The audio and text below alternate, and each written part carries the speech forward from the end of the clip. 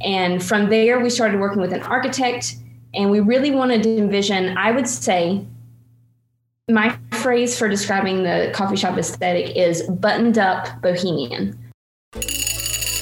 Welcome to the Coffee Snobs Podcast, where we just really love good coffee. Grab your cup of coffee and join us each episode as we explore any and everything coffee related. From pour-overs to lattes to the coffee experience, we explore it all. Because, well, life's too short to drink bad coffee. Let's go. Hello and welcome to a very special episode of the Coffee Snobs Podcast. We are continuing our international influencer status. We're talking with Adam and Emily Byerly. They live full-time actually in Spain. And they are starting a new coffee shop, and they're going to tell us all about that and lots of good stuff. But today's an extra special day. This is just happenstance or serendipity. We are recording on September 29th, which is National Coffee Day. And pretty much here in the States, that just means you get free crappy coffee from like Dunkin' Donuts or Starbucks. I think so. I mean, I haven't looked into it a ton. But we're celebrating National Coffee Day, and apparently in just 2 more days, October the 1st is International Coffee Day. But anyway, welcome to the show, Adam and Emily. Thank you. Yeah, it's good to be here. Hello. This is very exciting. One, hello, Tyler. How are you? Hey, we're on. I mean, I didn't even get it. I didn't even get like he was just so excited. I'm excited about the Spaniards. So this is really, really cool to kind of set a platform. But before we get into what's in your cup, back almost 2 years ago. Yes, episode 16. 16. All the way back to October of 2019. Adam and Emily, how long have you guys lived in Spain now? It's been quite a while. Almost 9 years. Yeah, 9 years. We moved here in 2011, July of 2011, and then kind of back and forth a few times. But yeah.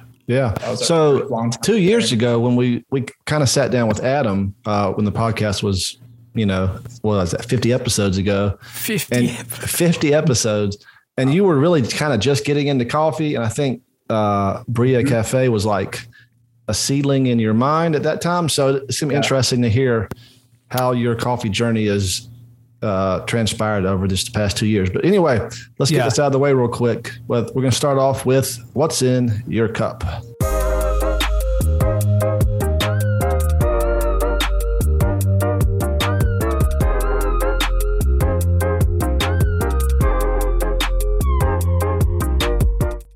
Hey, Aaron, what's in your cup? Right now, what is in my cup is probably...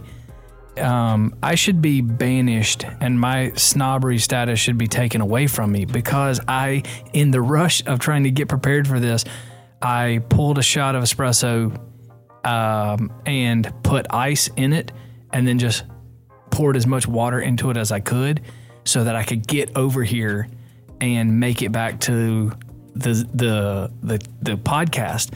Okay. It is a cup of coffee. It is better than anything that you could get from the Bucks or so do not go on National Coffee Day and get a free beverage. Jeez, do not do that. But it's real quick, Tyler, have you made it to Dunkin' and got your free cup today? Well, no, I've been busy around the house. I like the Dunkin' pumpkin. There's one right on the way to work. Just slide it. No, I have not had Dunkin'. That's what's in my cup. And so before we let Tyler go, I know Emily has something in her cup. I do. So tell me what's in your cup, Emily. So I have a Brazil from actually the roaster here in Madrid that we're going to use at the cafe. And it's, I'm reading the bag. It's a Catuai Rojo variety, natural process, and it has chocolate, caramel, papaya, and a overall. That was good translating. She's doing that translating from Spanish. I'm reading the bag, which is Spanish. I'm trying to. That's incredible. But not only do I have a Brazil, I also have a homemade pumpkin spice syrup in here as well. Be careful saying that around Aaron, though. Hey, listen, hold on. It's homemade, so I'm going to give you credit. And it's very, very, it's off of James Hoffman's pumpkin spice recipe. So if I could I was just going to say that. So if you went to that lengths of preparation, kudos. How long did it take you to make that syrup? About an hour and a half, but it's okay. It was fantastic. Well, it is fantastic. We'll get to this in a minute about your future shop. gosh. I'm hoping your shop is going to have homemade syrups, and I'm getting the vibe it will. So, okay, like seriously. Yeah, let me go real quick. I have never. Now hold on, Tyler. You just got to hold your brakes because I have never wanted to try a pumpkin beverage ever in my entire life. But Emily, I have to say, your commitment and oh my God, this is a big deal. Like first, Adam said, "Hold on, don't say that in front of Aaron," which is, I kind of want to sink in my chair, but I'm also kind of proud of that. I don't know, like, I know. Seriously, that's incredible. Well, kudos to you, Emily and Tyler. Now you can go. So mine's not nearly as impressive. Sorry, real quick, Emily, how did you brew that? Was it just a Chemex or whatever you're drinking? V60. Actually, it's the same V60 Tyler gave me as a gift 2 years ago. We're still using it. Right, we were getting into the coffee game, and you gave me a little white Hario V60, and we are still using that little puppy. So, all right, wow. Hey, it's the gift. Kudos to you for making the porcelain last that long. Because I mean, how many of those have you dropped? How many of you broke, Tyler? I think it's plastic, but anyway. Yeah, it was plastic. Okay, well, that's a good. The BPA stuff in it is good. All right. Well, what am I? I have an iced pour over that I made right before the show. I started subscribing to Enderly. Their Ethiopian is just really, really solid. And for a 2-pound bag, it's very reasonably priced. Anyway, it's delicious as always. Did you use Preston's recipe? I did. So on the previous episode, Preston, I think this is actually James Hoffman's ice pour over. I think it is recipe. But anyway, this Ethiopian is, I don't know everything about it, but I know it's a natural process and it's good and out of the way. So, all right, moving on to the main topic of today, Brilla Cafe in, I'm going to say Madrid, Spain, but Adam and Emily, tell us about the shop and where exactly you guys are located. Yeah, so we're about 30 minutes outside of Madrid. It's a town called Alcalá de Henares, which is basically Don Quixote. The only thing they're really mainly famous for is that the writer of Don Quixote, this is kind of the town where he was born. About 200,000 people, so a good-sized little city. Just a little bit bigger than Kannapolis. Just a little bit bigger than K-Town, yeah. But, I mean, it's nice. We like it. And yeah, we've been here pretty much the whole time. We've lived in a few different places, but still always in the same city. Cool. So one of the reasons why you're on today is there is a cafe that you and your wife, Emily, have set out to create in your city, which from what we take from previous episodes and conversations that you've had with Tyler, it wasn't that there was a desert for any coffee, but the caliber of coffee that you will be bringing to the area is not common for your area. Is that correct? Yeah, I would say so. Specialty coffee really didn't even exist in Spain much, probably 10 years ago. It was kind of poorly looked upon because Europe does have some great specialty coffee places, and Spain was kind of poorly looked upon. And then actually Nomad Coffee out of Barcelona, there was a guy there that was in the UK and was learning specialty coffee, and he brought it back to Barcelona. I think that was like 2012, 2013. And Nomad Coffee became one of the first really big specialty coffee roasters. And then some other guys picked it up in Alicante, which is in southern Spain. De Origin was their coffee place. And even in our town, we've seen the past, 5 years probably, how much it's grown here. Yeah. San Diego Coffee and Coffee Train are two specialty coffee shops. They both have two locations downtown in the center of Madrid. And Center of Alcalá, thank you, sorry. And where we live, we're in the northern part of the city in a very new development that has a lot of high rises and there's shops below. And so we are going to be the only specialty coffee shop here in our neighborhood, which is housing around, I think we're at 10,000 people right now. And it's a very people walk around a lot. It's a very green area, so people are really like biking, and so it's a lot of movement on the streets. That's incredible. Remind us, on the previous episode, there wasn't much. Let's set the scene 2 years ago in Alcala. Didn't you say there was like a Starbucks, or what was the type of coffee you said that most people drank that was very bitter and not very good? What is the typical? Torta Facto.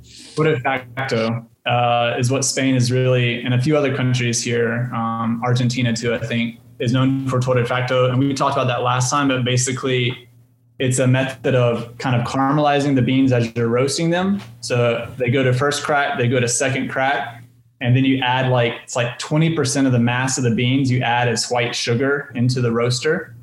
And you basically just coat the beans in like a sugar layer, which immediately wraps them around. And it's meant as a kind of way of preserving them.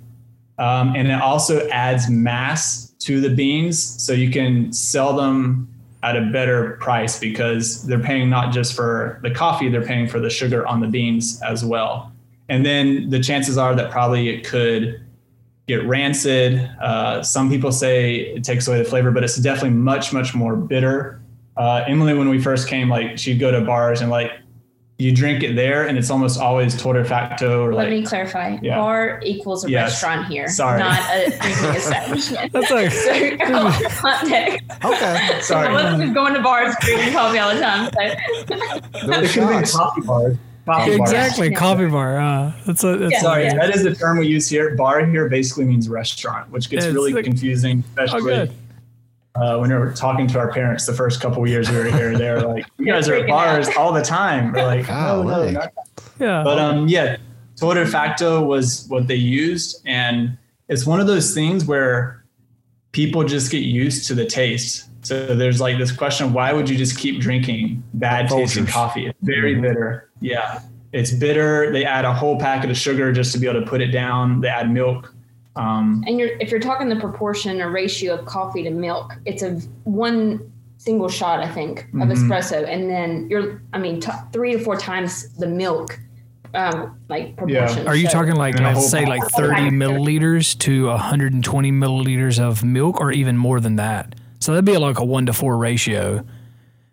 Yeah, probably 1 to 3, maybe. Yeah, probably 1 to 3. Wow. But yeah. So that's kind of Spain's background with coffee. But everybody drinks it. That's, until specialty coffee came on the scene, that is you go anywhere. Even there are cafeterias here, which are more sit down, you can order a pastry with a coffee. You get the Torta Facto more than, 99% of the time. If it's a nicer place, it might be 70% regular and then 30% Torta Facto.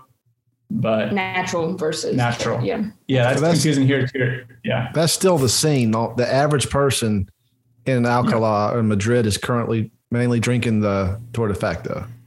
Yeah. And are you guys going to be serving Torta Facto? No. Oh, okay. No, we will not be. Yeah. So that's a crime. Yeah. So so you're going into an area.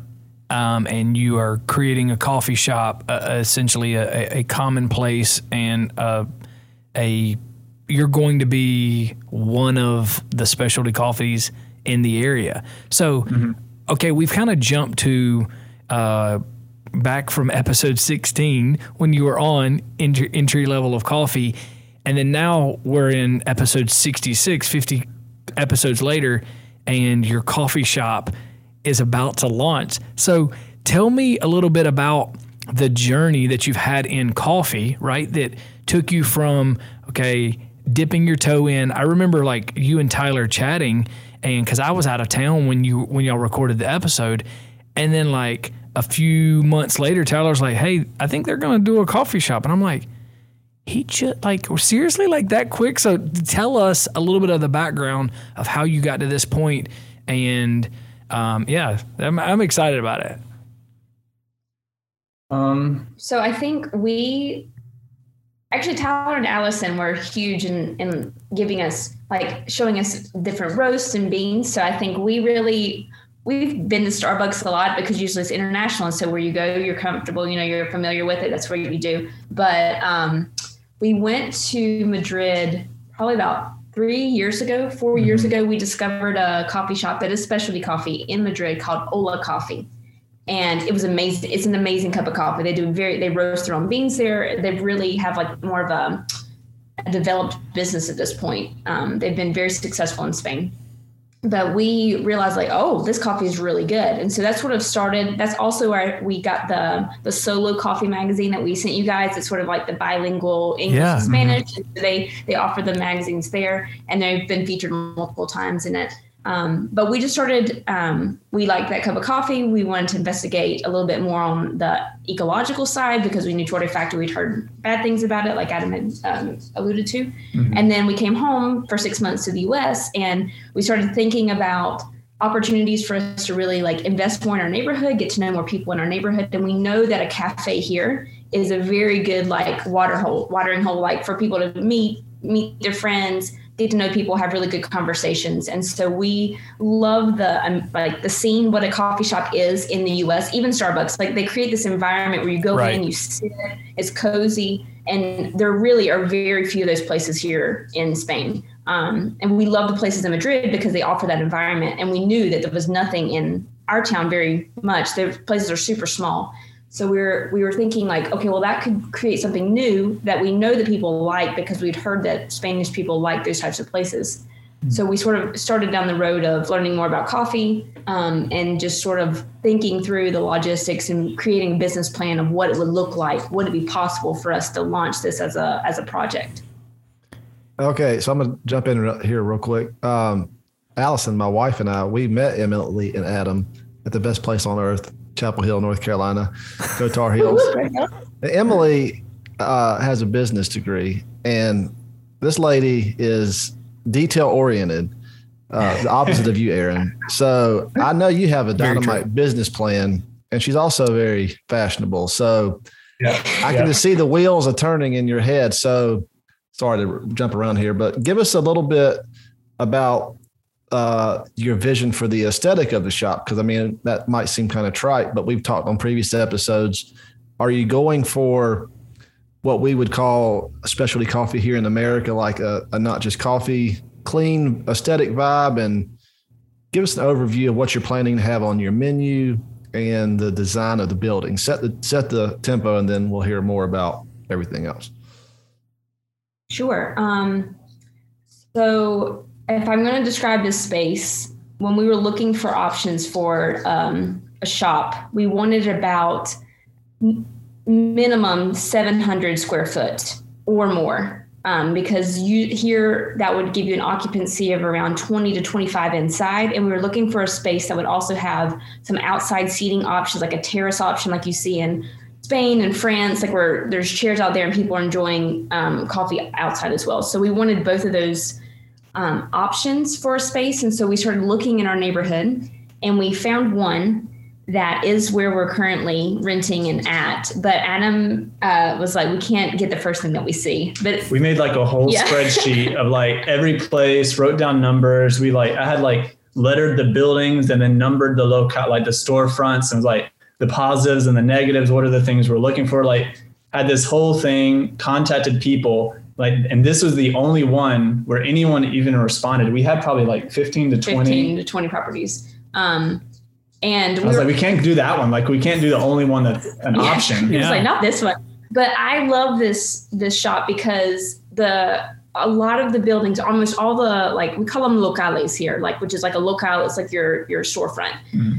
A lot of the locales here are for buying, and we knew that took a very high capital investment. Plus, the renter here or the owner is responsible also for the outfit, which you're looking at easily like 60 to 70,000 euros for that, plus the cost of the building. So we were trying to think, we want to launch into something that's a good project, but not something that's going to fail in the first couple of years and invest so much money and then have maybe not succeed. We just didn't know. Mm-hmm. So we, in consultation with other like business people, we decided to do a rental agreement. But again, going back to, this was the only one that called us back.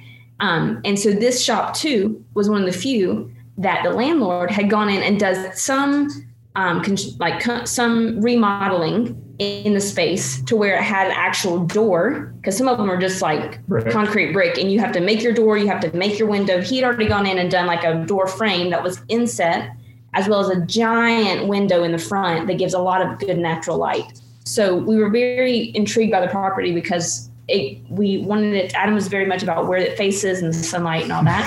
He's a biologist, so he always thinks about plants and sun and, what's going to get the best, so together I was like, okay, well, I like it because it's a big, pretty window and it's going to like let in a lot of natural light. And he was like, I think that would work for I was like thinking all the varieties of plants, and all that. So we ended up signing a contract with that one, and it's great. It's like a big square. It was bare walls that has the exposed brick that was in there with some like concrete columns that were sort of on each of the 4 posts. And from there, we started working with an architect, and we really wanted to envision, I would say, my phrase for describing the coffee shop aesthetic is buttoned up bohemian. So we have a lot of like, it's professional, it's clean, but it's also like rattan and some vintage tile and macrame. So it's in plants. So it's got a lot of like unique things that definitely are seen in shops here, but not necessarily in some cafes you've seen it actually in Barcelona, but it gives sort of like that cozy feel that we want people to come in and feel comfortable with sitting down. But in addition to that, we've seen in several cafes here in Madrid where they have, to accommodate groups, instead of having just tables and chairs, they have like bleacher seating designed where it's a couple levels and then you can sit and then have like a group take up not as much floor space, but volume or space. People are working on laptops as well. It's a great space for them to work and have a coffee. So that was an essential that we sort of talked through with our architect, and they're called gradas here, or like bleacher seating. And so we're going to have a section of bleacher seating made out of wood, and then a built-in bench on one side. So we really want to divide the space into sort of like a teleworking, or you can work on your laptop in this space. And then on the other side of the shop, there's going to be more tables and chairs, like a lounge area that we want for more conversation area where people can't work on their laptops there, but we sort of have, there's a space divided in that way. Oh my gosh. So, this is like incredible. This is so cool. I mean, maybe we need to flower for the grand opening. Seriously, like, oh my gosh, this is so cool because it's grown legs, and I know from being on this side of the microphone and on this side of the video, it feels like it's grown very fast. But I know from y'all currently in this moment, you may not be moving. You're moving in a different time than probably wanted, right? Because this has not been an overnight process. It's taken you a while to get even to this point, right? It has, taken a while. And then, I mean, a lot of it's cultural things too, like understanding the legislation here and the different things. And luckily our architect has been very helpful with that. She's helped us a ton. And then two, for us, is just the whole cultural aspect of introducing something, even as a business model. Like, you don't want to be too crazy, because too crazy is like not something that people are going to come to. Right. So it's kind of like stretching people to something that you really think is good, but not so far outside of their, comfort zone that they're going to taste it one time or be there one time. It's like, this is kind of weird. And then just go back to their normal habits. Yeah. Yeah. So it's that, go ahead. I'm sorry. No, they're very prone to copy a lot of things here, like franchising ideas. And here we wanted to take some elements that we knew that were recognized, like I was alluding to earlier, but not too weird, like Adam was saying, to where people would like walk past this thing, oh, this is a little strange, but I'm not going to go in because it's just not my vibe. So we had to sort of do a little bit of research and go to different places in Spain to see what was a successful design concept, but something that was still unique in which we could put our fingerprint on it that would be Adam and Emily and not a copy of somewhere else we saw in Spain. So. Okay, so here's a question, because this is something that you said. If the sugar-coated coffee bean is basically what the standard is, right? So like, and you're trying to come into a place that is boutique coffee, do you kind of have a have you thought through a transition for a new customer that may be like, okay, we can't get them on this green light bean, but we can, because I know you said that the cup that you have in front of you is going to be, Emily, going to be the roaster that you plan to use when the cafe launches. So how have y'all thought through that transition period where you can kind of introduce some people and kind of dip their toe in? Yeah, we have. And one of the reasons we really like this roaster is because he's in a little tiny pueblo. So like he's in a small town roasting these beans. He's in the town square there. So we talked a lot with him, just like, he's actually a Turkish guy, but married to a Spanish woman. And we were like, how does this work here? Like, what have you found culturally, like introducing this, you have all these other coffee places around you. What do you notice with the people? And he said, the big thing is that if he can get people in to taste the coffee, like whatever that takes, even if it's just a friend that brings them, he's like, they'll taste it and they may not be like, wow, this, blown away, like a geisha or something like that. But he says, when they go back and try to drink the other coffee at other bars, they're like, ugh, this is not right. This is not. And we noticed the same thing. Like we, for 5 or 6 years are here, we're drinking torrefacto. And it was like, you just dump your sugar, dump your milk. Hey man, Spain has great coffee. But then when we started getting into specialty coffee and drinking like really good, freshly roasted, these places that really care about the process.